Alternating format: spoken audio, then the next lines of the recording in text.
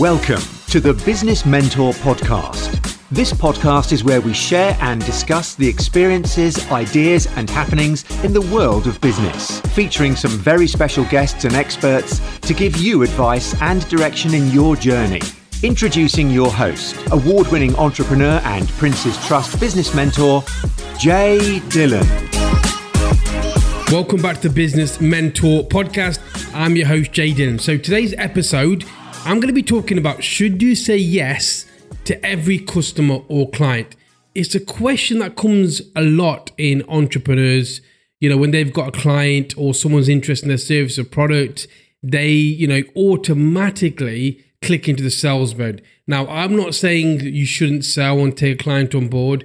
I'm very focused on sales. I love sales. I've done sales all my business years. But what I would say is, you need to really qualify a client and make sure that they are going to be the right fit for you.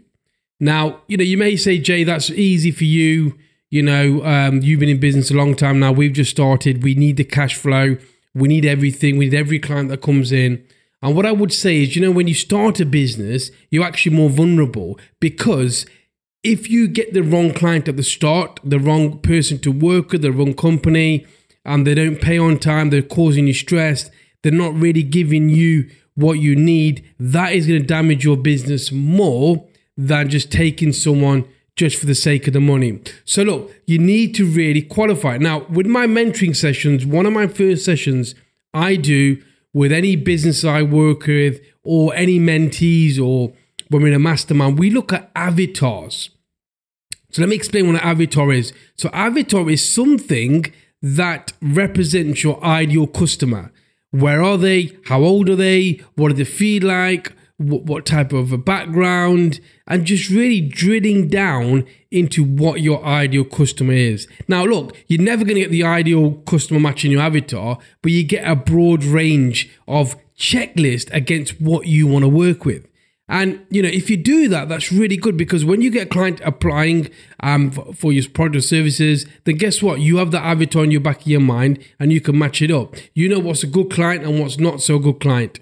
And through experience, you can make them judgments a lot quicker. Now, obviously, having a mentor, be part of a mastermind, you can leverage other people's business knowledge. I can leverage my knowledge with my mentees, and I will share experiences so they can use that as their own information to build their own avatar. But if you have been in business a long time, then you can start doing that yourself. Now, when I sit with my mentees, we will look at this and we will come out with an ideal person that they want to work with. And that really helps when you're taking on clients or customers. Because if you look at history, if I look at my history in my business, the ones that I've gone with that I shouldn't have gone with, they've caused me the biggest pain. I'm not saying there's a difference between a bad client and a difficult client. Now, a bad client is someone who doesn't pay, doesn't give the information, the expectations are not what they should be, against a difficult client who's basically asking you lots of questions. There is a difference. So you need to work that out. But it's really important to make sure you don't say yes to any customer or any client unless you're really, really sure that they're going to be the type of people that you want to work with. Now, give an example on my mentoring program. What will happen is, people can't we don't say yes to anybody. They'll go through an email. They'll get through my PA. My PA will then book them in with a call. I will have a call with them, and then we will decide if it's worth going forward or how I can help their business. And that's really important to me, because not only am I checking how I can help them, I'm checking if I really want to work with this individual, because mentoring's personal. You build a relationship. You want to work with the people you want to work with. Now, if you're selling a product online, which is a physical product, is less, of a checklist. You can probably, once you solve the item, depends what level is. Now, these are all different levels. Now, I'm talking a bit high level here, as in a client, like a mentoring client. You really want to qualify them. If it's just selling, mobile phones or pens or products, it doesn't really matter as much. But generally speaking, what I want to give the message, you shouldn't always say yes to any client or customer. And, a lot of questions I get asked, Jay, but, we need to get business, we need to get revenue in. And what I say to them is, look, you shouldn't be relying upon that one or two customers anyway. Your business should have sales funnels. You should have marketing out there. You should be bringing general leads in on a significant level. So you've got lots of leads coming in, and then you can qualify. Now, you can't qualify your leads or your clients if you only got one or two coming in. That's when you sort of become, just a slave to that basically, because you just think these are the two clients I'm working with. I just want to go them. What you should do is focus on your marketing and sales plan to bring in lots of leads. Then you can qualify who you say yes and who you say no to. The only time where you really struggle is if you haven't got that flow of leads coming in. There's lots of things you can do: advertising, Facebook groups. You can, calling clients and prospects. Lots you can do, and I work on that with my mentees and businesses I work with on bringing in a nice sales funnel. So you're constantly getting a stream of leads in. So it's really important to do that.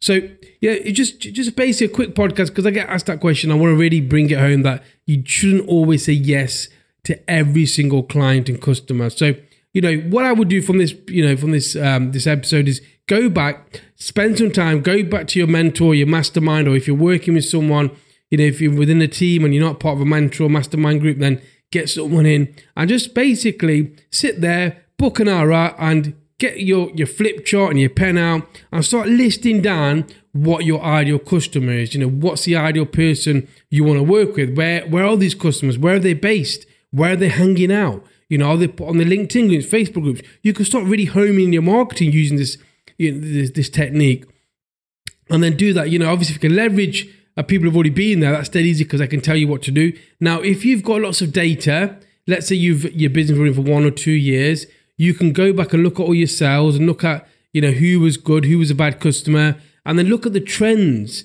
and that will give you again a focus to finding your avatar, your customer you want to work with. Cool. So the short episode, I want to jump on and give this because, again, like I said, I love it when questions come into me because I can create a podcast, I can get it out there. So this is a question that was asked. It was emailed over to me, and you can email me at j@businessmentorpodcast.com and I will answer the question. So take this away. I hope this brought some value or got you thinking about things. I'd go away, make sure you book out that time to go through your avatar and get the ideal customer because it's so much easier. It's so much easier for me when I get an inquiry because I know what my ideal customer is. And that's done over time and also asking people who've been there and done it before. Excellent stuff. Now, if you haven't already, you can join my Facebook group. It's a Business Mentor podcast. If you search it on Facebook, I will let you in there. We've got lots of entrepreneurs there. We're sharing lots of ideas. And also we're getting closer to my event, which is Entrepreneur Secrets of Success event, which is at Pride Park Football Stadium in Derby. That's going to be on the 10th of May. We've got a few tickets left. So if you want to book on, it's bit.ly/ESSE19. Carl, is that right? Yeah, he's nodding his head, so that's right. If you want to get on there, there'll be a link on sort of a Facebook. Get on there. Love to see you. And the ones you see, I'm looking forward to seeing you. So look, until then, have a great day. Thank you for tuning in once again. And I'll see you on the other side for another episode of the Business Mentor Podcast. Thank you.